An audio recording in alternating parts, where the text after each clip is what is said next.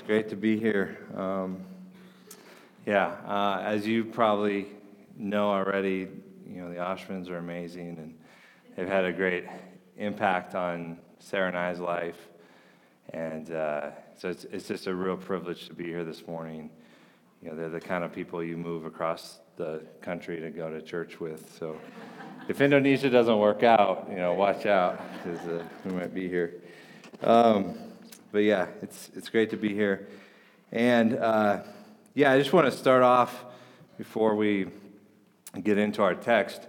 The sermon that we're going to be looking at today is one that I've had the opportunity actually to preach in Indonesia a few times. And so I'll kind of bring in how some of the themes that we're looking at has had an impact in Indonesia and in that culture and in that context. But most of what I have to say today is not original to me, so if you're encouraged in any way, the glory goes to God first, and then to a multitude of other men that have shown me these truths. And so if you want more information on how to dig in to what we're talking about today, let me know, and I can point you to some great resources. But we're going to be looking at Numbers chapter 5, verses 1 to 4. And as you're turning there, let me just kind of set it up. So the Bible has many parts that we're tempted to ignore, right? If we're honest. There's many parts of Scripture that are just plain hard to understand. And so we don't spend a whole lot of time focusing on those parts. But I think what happens more often is there's parts of Scripture that are easy to understand, but we don't like what they say. And so we try to kind of skip over those. And we do that to our own peril, right? We ignore passages of Scripture that we don't like or don't understand to our own peril. Every word of Scripture is inspired by God. There's no wasted ink in God's Word. And so Numbers, at least to me, I don't think I'm unique in this, but I think the whole book of Numbers is one of those books I don't spend a whole lot of time in. It's easy to kind of fly over. You get Genesis and you get kind of halfway through Exodus, and then you kind of want to skip forward to some of the more exciting stuff. Especially for me, Numbers. I hate math. So first of all, there's all these numbers in the book, right? and it can get confusing. It's all these lists of names of people who I don't know who these people are, and it's a different culture, and it can seem very hard to connect to what is God trying to communicate here. But then the other reason I think we're tempted to skip over Numbers is there's some really hard truths in the book of Numbers. It's a book of law, and there's some rather strict, rather harsh, maybe even weird laws in the book of Numbers. And it's hard for us to reconcile some of these seemingly harsh laws with what we know of God, that He's a loving God. How do these things work together? And so my prayer this morning is, as we look at one of these passages, that we'll see even here in the book of Numbers that our God is good, our God is loving, and there's a hope in the gospel of Christ like no other. All right, so Numbers chapter 5, verses 1 through 4. And to set it up, the people of God have been wandering in the wilderness, and God is giving them rules to live by as they are in the wilderness.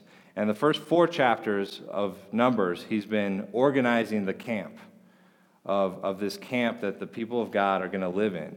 And He set it up to where each tribe kind of has their own location in the camp. And in the center of this camp is the tabernacle. And in the center of the tabernacle is the Ark of the Covenant. And that's where the presence of God is visibly seen.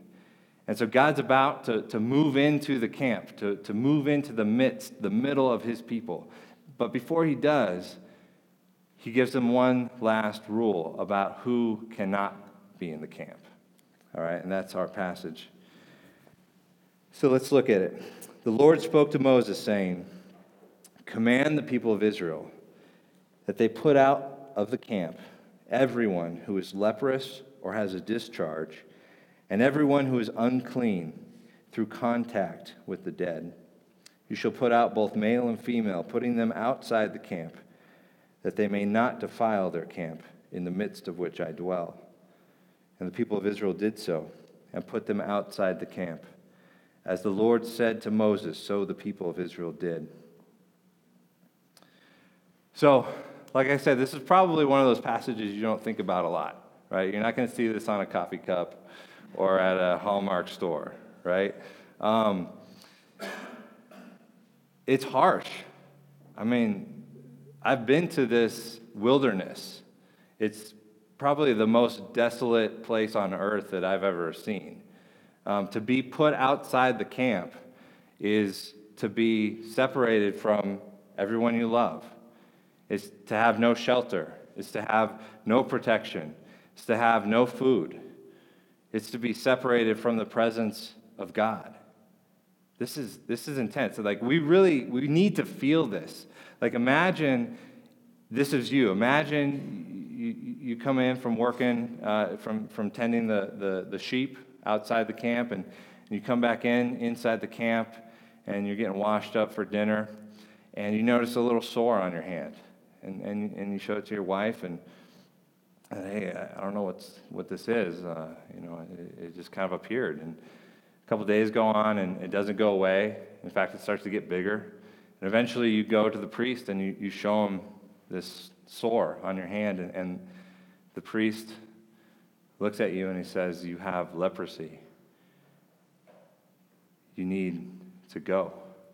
And you say, just let me go say goodbye to my family at least. Let me go kiss my wife. Let me hold my daughter one more time. And he says, no, take what you have on you right now and leave the camp. Be put out of the camp. I mean, 4 times in 4 verses, God says that these people must be put out. And the word in the Hebrew there is the same root word for arrow or javelin. It's violently throwing or expelling something out of the camp, right? This is hard. This is harsh.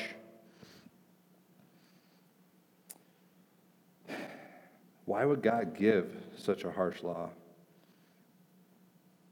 What is he trying to teach his people? And what is he trying to teach us through this law? Well, I think there's many reasons, but I want to draw out 3, all right? So the first reason is a practical reason, all right? By removing those who are unclean, who had diseases, from the camp, God was literally saving the lives of hundreds of thousands of people, all right? Just think, they're in the desert. There's no hand sanitizer. There's no hospital. There's no, quarantine plastic bubble you can put people in. There's no running water. There's no facilities. You can't lock people in a room with their own private bathroom and just say, okay, do your stuff in there. Everything is shared. And so it's a very practical public health reason that God is saying these people have to be separated from the camp. Otherwise, it's going to spread, right? And it's going to affect the whole camp. So there's a very practical public health reason that God sent the unclean outside of the camp. And it's really merciful of God to have done this, to force them to do this. But I think God's word wants us to understand that there's more, there's deeper reasons why he's doing this, why he gave them this law. And verse 3, we see the second reason for this law. It says, you shall send away both male and female. You shall send them outside the camp so that they will not defile their camp where I dwell in their midst. So the first reason is practical, but the second reason is theological. God wants his people to know that he takes his holiness seriously. He wants them to know that he is a holy God. He's completely pure. He's completely clean. He's completely perfect. He is the living God. And the living God cannot be in fellowship with a dirty, defiled, diseased, dying person. He is holy. And God's people were to put God's holiness on display by keeping themselves holy. And in fact, later on in the history of Israel, they failed to maintain their holiness.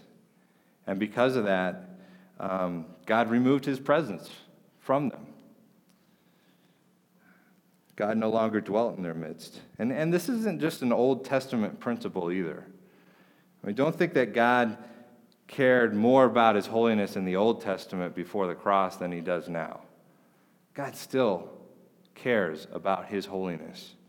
1 John puts it this way. 1 John 1, 5 through 7. This is the message we've heard from him and proclaimed to you, that God is light, and in him is no darkness at all. If we say we have fellowship with him while we walk in the darkness, we lie and do not practice the truth. The truth is, the perpetually unclean and defiled person is cut off from God. They cannot be near where God dwells, and so they're sent outside the camp. God wanted his people to know how much he values his holiness, and he still wants us to know how much he values his holiness. So if the story ended there, we'd have enough to worship God for right now. The merciful God who keeps his people safe. The holy God who demands that his people maintain holiness so that he can dwell with them. But the story doesn't end there, right? Numbers is at the beginning of the story.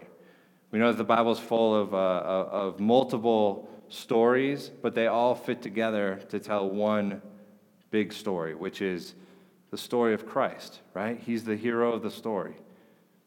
All right, so that's what I think is the third point to these laws. God wanted his people to see and feel and know their need of a Savior.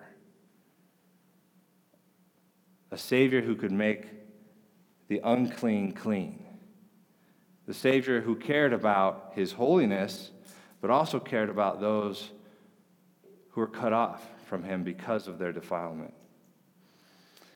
So I want you to just remember in your mind, in verse 2 of Numbers, the three people that were to be sent out of the camp, right?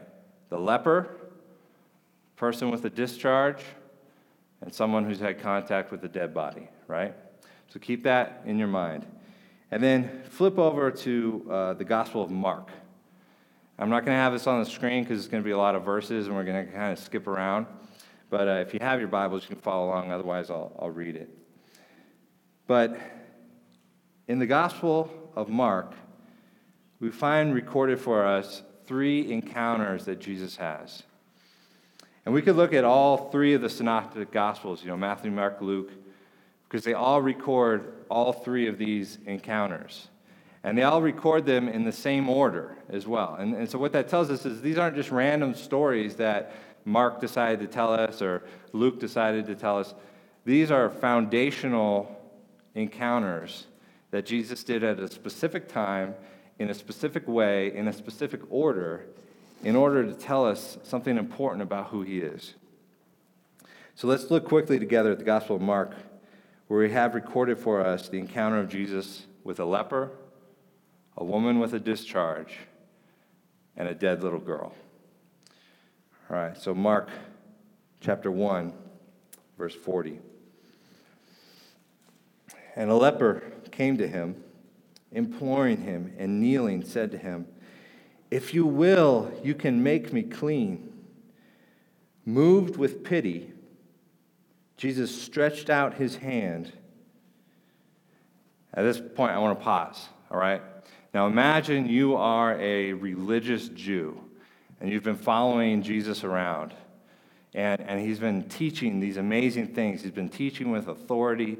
He knows the Old Testament, by heart. He's been doing miracles. You've seen him do things.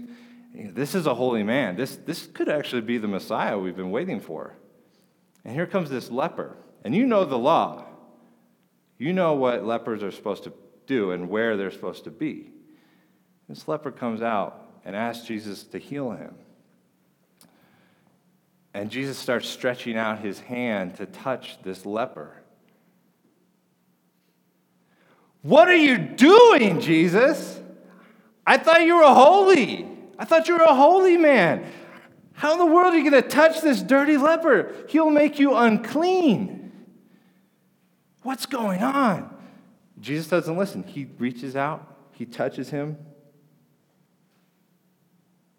and he said to him, I will be clean. Whereas the Old Testament priest looks the leper in the eye and tells him to get out of the camp, Jesus looks at the leper, reaches out and touches him. And Jesus does not become unclean. He makes the leper clean. The gospel writers are telling us this Jesus can do what the Old Testament law could never do. The Old Testament law told you how to come back into the camp if somehow miraculously you were healed of your disease, but it never told you how to become healed, because only God could do that. This Jesus is different. Now turn over to Mark chapter 5, and we're going to start at verse 21 here. And when Jesus had crossed again in the boat to the other side, a great crowd gathered about him, and he was beside the sea. Then came one of the rulers of the synagogue, Jairus by name, and seeing him, he fell at his feet and implored him earnestly, saying, My little daughter is at the point of death. Come and lay your hands on her so that she may be well and live. And he went with him. And a great crowd followed him and thronged about him. And there was a woman who had had a discharge of blood for 12 years, and who had suffered much under many physicians, and had spent all she had, and was no better, but rather grew worse. It's kind of funny, this is a little side note, but in Luke, who was a doctor, he doesn't record all the detail about how all the physicians had failed this lady. It's just kind of interesting. But anyway, so this woman with a discharge, she heard the reports about Jesus and came up behind him in the crowd and touched his garment. Jesus, what are you doing? You're letting this dirty, defiled, diseased woman. We all know she's diseased. She's seen every doctor in the region. You're letting her touch you? He looks at her, verse 34. He says, Daughter, your faith has made you well. Go in peace and be healed of your disease. She touches him and she becomes clean. Jesus does not become unclean. She is healed. So they keep going. And we'll skip down to verse 35. While he was still speaking, there came from the ruler's house some who said, Your daughter is dead. Why trouble the teacher any further? But overhearing what they said, Jesus said to the ruler of the synagogue, Do not fear, only believe. And he allowed no one to enter, and no one to follow him except Peter and James and John, the brother of James. They came to the house of the ruler of the synagogue, and Jesus saw a commotion, people weeping and wailing loudly. And when he had entered, he said to them, Why are you making a commotion and weeping? The child is not dead, but sleeping. And they laughed at him. But he put them all outside and took the child's father and mother and those who were with him and went in where the child was.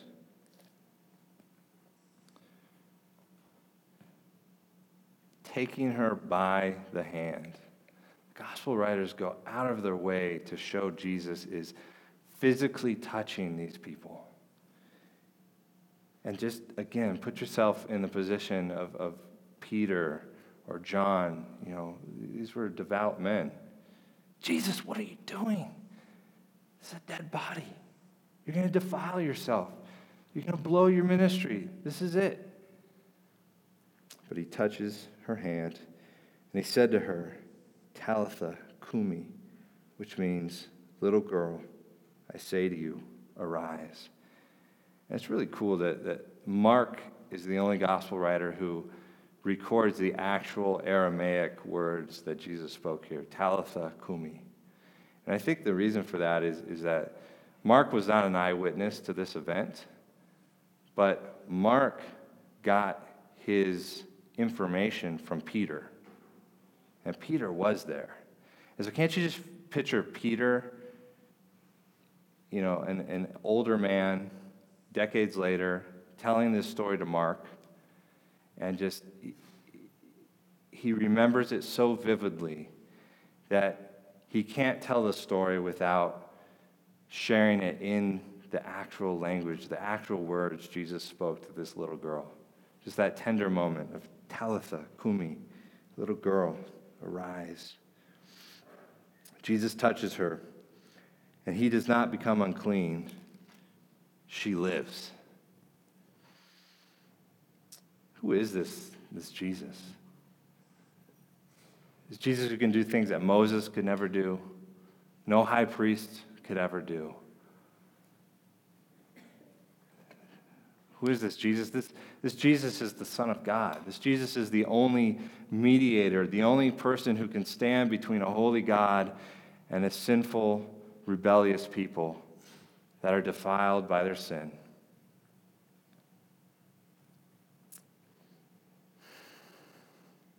Now, you might be amazed at Jesus' love and his power to heal, but you might be thinking, okay, this is a great story, but I don't have leprosy, and I don't think I have any discharges going on.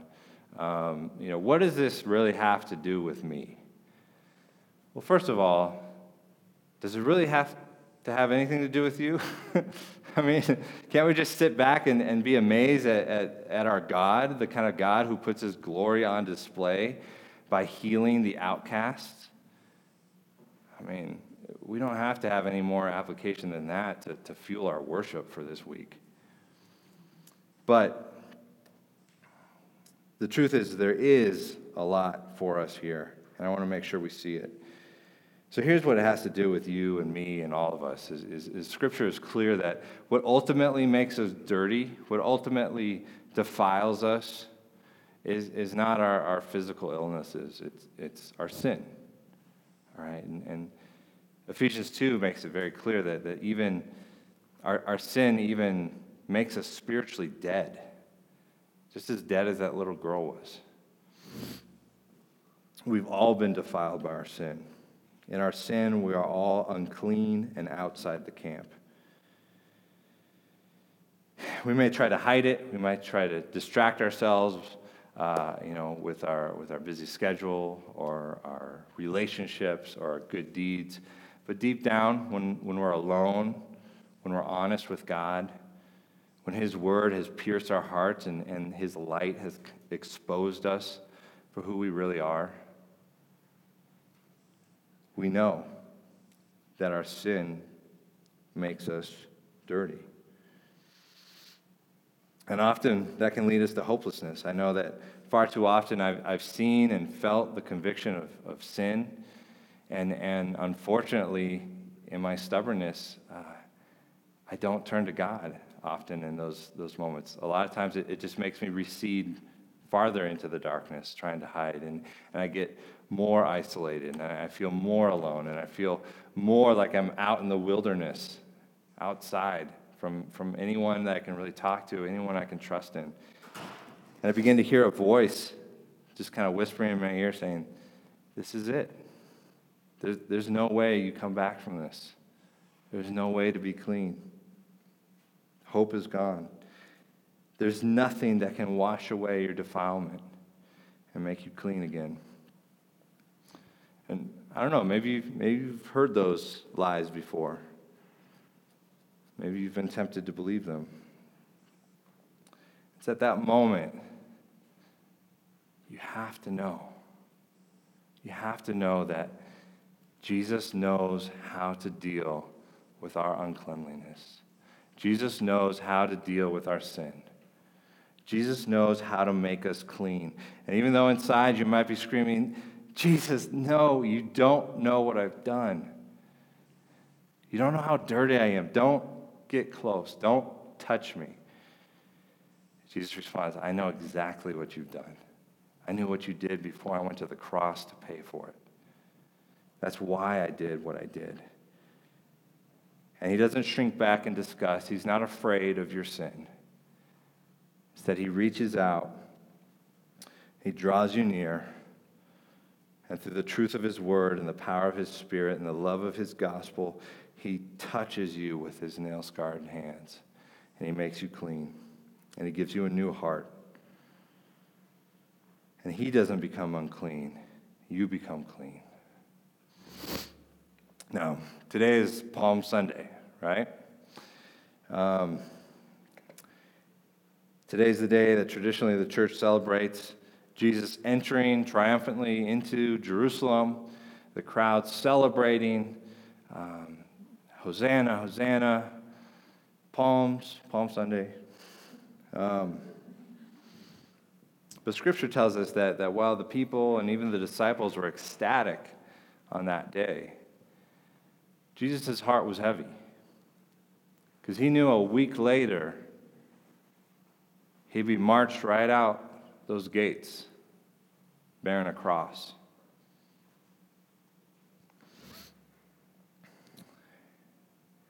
The city that he came in a week before he'd be cast out. Hebrews 13:12 tells us that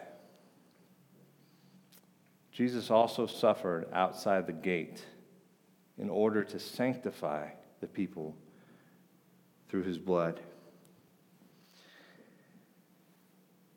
It was days after Jesus was welcomed into the city. He was arrested, mocked, stripped, beaten, whipped, marched out of the city, and murdered between two unclean criminals. Jesus took our sin, our defilement, our reproach, and he carried it outside the camp. He was sent outside the camp, just like the leper, just like the unclean, so that on the cross he could put to death our sin and our shame. And 3 days later, he rose again, conquering death, defeating the power of sin for all who trust in him. And he sends his Holy Spirit to apply his blood to us, to wash us clean, to sanctify us, to make us holy. And how amazing is that? Christ does not merely touch us once and heal us. He doesn't just give us a brief moment of healing as he's on his way somewhere else and we just manage to touch his robe. We don't even get just one afternoon with Jesus. We get an eternity with Christ.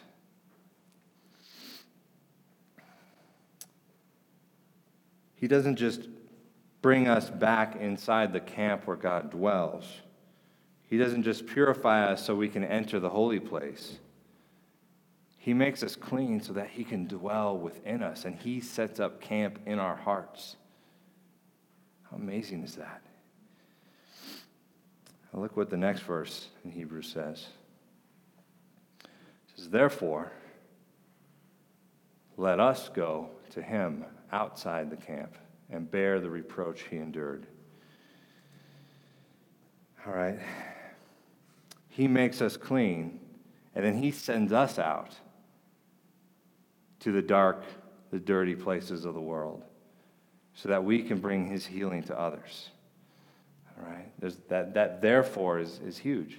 He went outside the camp to sanctify us. Therefore, let us go out and bear that same reproach so that others can know the hope of the gospel. I'll never forget one of the clearest examples of this that I've seen. And I can tell you more about it after the service if you want. But as Paul mentioned, we feel called to go to Indonesia. And Indonesia is the largest Muslim country in the world. The capital city of Indonesia, Jakarta, is the largest Muslim city in the world. And I think if you include the whole metropolitan area, it's about 36 million, or no, 32 million people. So it's huge, it's massive. And outside the city are all these kind of squatter camps of people from all over Indonesia who's come for a better life. And in the midst of these slums is a giant landfill. And there's actually about 30,000 people that live inside the landfill, and they have for 4 generations. And their life is trash. They live in the trash. They work in the trash. Every day is spent just digging through the trash, trying to pull out metal or things to sell.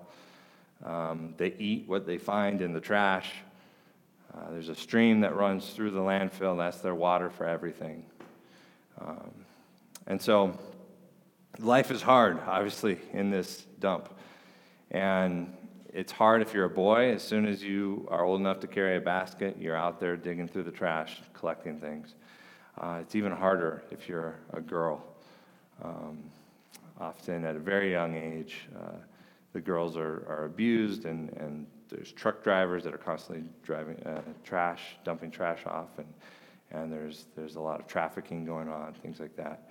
I'll never remember hearing the story of this girl named Rosa. She was about 12 years old at the time. And actually, we got a couple of pictures of the dump. I should probably use this. You gave it to me, so that's Indonesia, but that's not the part that we're going to. So that's the landfill, and that's one of the villages there. And I remember hearing the story of Rosa, and she was just talking about her life. And these are a Muslim people. So even in the middle of the trash, they have a little makeshift mosque. And she was describing her life, and she said, I pray to Allah that He would just take me away from here and take me to Himself. But I don't know if He hears me, because I live in the trash, and I am dirty, I'm unclean, because Muslims have very strict purity laws. And if you live in the trash, it's very hard to keep those. And so her religion told her that her God would not even listen to her because of where she lived. And my heart just broke for her, obviously, for so many reasons. But the thing that broke my heart the most is she's never heard about this Jesus. She's never heard about the God who knew that we could never get out of the trash. So He came down to us. And He lived in the trash, and He was treated like trash, and He was crucified like a piece of trash, so that we could be reconciled to Him, so that we could be made clean, so that we could have fellowship with God. And she never heard that until she met this guy, Yusuf. So Yusuf is a dear brother in the Lord. He's an Indonesian pastor. He's planted a few churches in the city. And about 5 years ago, he heard about these people living in the trash. And so he came outside the city gates, bearing the reproach, dealing with his people nobody wanted to deal with, so that he could love them in the name of Jesus. And the village knew he was a Christian, and they were Muslim, but no one else was helping them. No one else was showing them love. And so he began working with their kids, doing some schooling, some other just basic life skills, things like that, advocating for them, and sharing the gospel. I'll never remember, I got an email from him a few years ago. John, we just had our first profession of faith in the landfill. Guess who it was? It was Rosa. All right, so now we have a sister in Christ who lives in the trash in Jakarta, but because of the gospel, she is cleaner than the whitest snow. All right. And so that's who we're going to work with, and again, I can talk more about that, but I share this just because I want to give you a little bit of a taste for what we're doing in Indonesia, but ultimately I want to share this because I want you to know that God's still going to the outcast. God's still going to the dark places. God's still going to the places that the rest of society does not want to go. He's still going outside the camp. And he's doing it through people like you and me, people that have been washed clean, and people that he's empowered to go bring his healing touch to the rest of the world. There's power in Christ to make you clean. There's power in Christ to bring us back into the presence of God. And that's the promise to all that are in Christ. This is the destiny of all who are washed by the blood of Christ. What can wash away my sin? Nothing but the blood of Christ. All right, let's pray. Dear Lord, God, we thank you for your word that tells a consistent story over hundreds of years, Lord. That tells us about who you are, that tells us about who we are, and tells us about your amazing gospel. It tells us about our amazing Savior, Jesus, who can reconcile broken, dirty people and wash us by your blood, and then empower us to go out and proclaim the message of good news. Because it is good news. No one else has this news. No one else has a Savior like you. So, Lord, please help us to be faithful to proclaim that good news, whether it's here in Parker, around the world, in Europe, Asia. God, make us faithful, Lord, because it is good news. Remind us of how good you've been to us. We thank you, God, that you are the God who loves the outcast. You are the God who goes outside the camp and at the price of your own blood redeems us and washes us and sanctifies us. Thank you for the hope that we have that one day we all will be back in your city, worshiping you together. The leper will be there. We'll be there. Rosa will be there. Lord, all who trust in your name and have been washed by the blood of the Lamb will be there. In Jesus' name we pray. Amen.